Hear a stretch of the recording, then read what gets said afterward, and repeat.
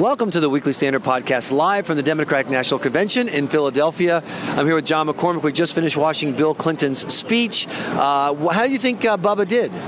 You know, I'm not so sure. I think what he was trying to do was to humanize her. It was very heavy on biography. I think that the theme for the first 30 minutes or so is that behind every good man is a good woman, or perhaps more accurately, behind every successful man is a successful woman. A lot about how, when he had this great idea in Arkansas, that was really her idea, and that these poor families who never thought they'd be able to educate their children, well, that was because of Hillary. And so I think he did connect on sort of a gut level to, people, to average middle American folks at time to time, but it was a little too heavy on biography. I don't think it really was as effective as it could have been. I do think that Bill Clinton could have been the most effective anti-Trump attack of the week, and they obviously just chose to go in a different direction. They chose to go in the direction of humanizing, of biography, and I thought that, last time in 2012, after his speech at the 2012 convention, Barack Obama called him, the secretary of explaining stuff, because he did such a great job,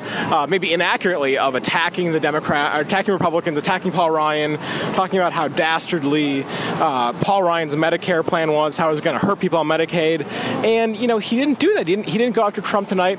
That was obviously a strategic decision. I'm not sure whether it was a good one or not.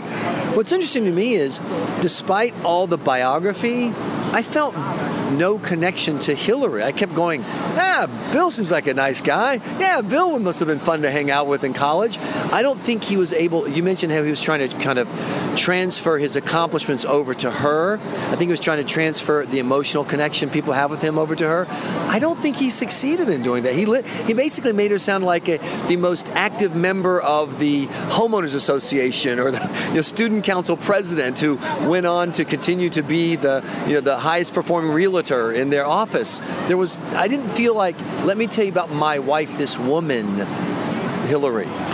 That's certainly has some merit to it. If we want to go in that direction, you could maybe psychoanalyze Bill as someone who is petty and proud and wants to talk about himself, and maybe even deep down isn't so thrilled about the idea that another Clinton could be president and be a better Clinton president than him. Do you agree that it was somehow personal and sterile at the same time? You know what I mean? I think that's right. I think that it is hard, obviously, given their problems, given Bill's problems maritally, to kind of talk about how warm and loving of a marriage that they had. I think it would have been a really human moment to have to maybe made some sort of subtle nod to that we too have had our struggles, we too have had our sins, and we're here all the stronger. I think that really could have actually penetrated, but he chose not to do that. Now, the people who are streaming past us, who just heard the speech, they're going to be voting Democrat, obviously, and overwhelmingly I think it's going to be based on policy and ideology, not personal connection with Hillary. One of the big policies today that came up again and again was the issue of, quote, women's health and reproductive rights. So my question to you is, what role is the issue of abortion going to play this year, do you think? They want to try and do a rerun of the 2012 War on Women, but you don't get the sense that they're really as enthused about it. I think they realize that that's not going to do it. Today I was at an interesting event with the Harvard Institute of Politics, talking to their pollster over there, who said, white young women have a terrible favorable view of Hillary Clinton. Her favorability rating among young women, white women in particular, is terrible. This Julia caricature, the idea of the young, single white woman who's going to have everything provided her by government and have her abortion paid for by the government, that's supposed to somehow be this person that they connect with. Hillary hasn't done it, and so it can't be because they doubt that she's sufficiently committed to a right to abortion, because everyone knows that. It has to be something deeper, that she's inauthentic, that they don't trust her on economics. They don't think she's really got many good ideas. We talk about the issue itself, though. I mean, look how extreme the Clinton-Kaine ticket has become as this campaign has evolved. Well, yeah, Kaine used to try and sell himself as a Catholic who was, moderately pro-choice. He was opposed to late-term abortion. He wanted to ban taxpayer-funded abortion. He wanted parental consent notifications. He has now reversed himself on all three of those measures. Most recently, in the last 3 weeks, he's flip-flopped on taxpayer-funded abortion. 3 weeks ago, Jenna Liffitt's, the Weekly Standard, asked Tim Kaine if he supported the Hyde Amendment, which bans long-standing measure banning taxpayer funding of abortion. He said he had traditionally supported it. We find out today that he had privately agreed with Hillary Clinton that he would no longer take the position to support her goal of unlimited taxpayer funding of elective abortion. Yeah, that's a pretty big push for him. It also is counter to the trend in America where majority of people who identify themselves as pro-choice say that they support limits on abortion after the first trimester. So they really are appealing to the extremist NARAL, Cecile Richards band here. Is that a smart political move in this climate? Is that who they're counting on election day? Is that's going to be base versus base, and they've got to super amp up their women activist base?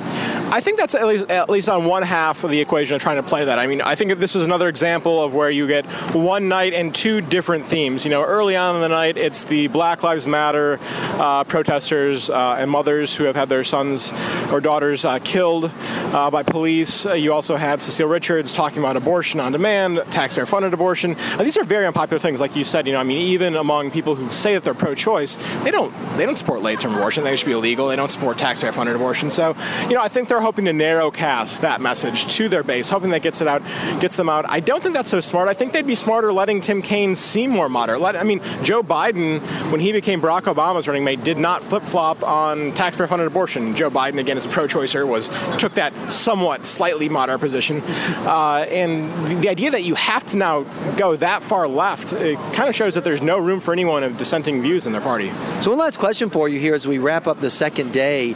The only shining moment I've seen was Michelle Obama's magnificent speech. It wasn't good, it wasn't great, it was magnificent. Any other highlights, or has this kind of been odd, like they've been wrong-footed from the beginning, firing Debbie Wasserman Schultz? We have a podcast with Michael Barone going through all the crises, if you haven't heard today yet, at theweeklystandard.com. Is there some other highlight you've seen?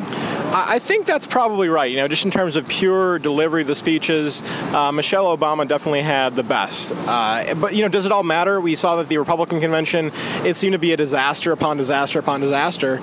And Trump came out of that with a 5-point bounce out of that. So, you know, the optics can be terrible, and you can ending up ahead politically. And you can end up with a great podcast, too. And that's why we're here. John McWhorter, thanks so much for joining us. Be sure to check weeklystandard.com daily during the convention for additional podcast updates. I'm your host, Michael Graham.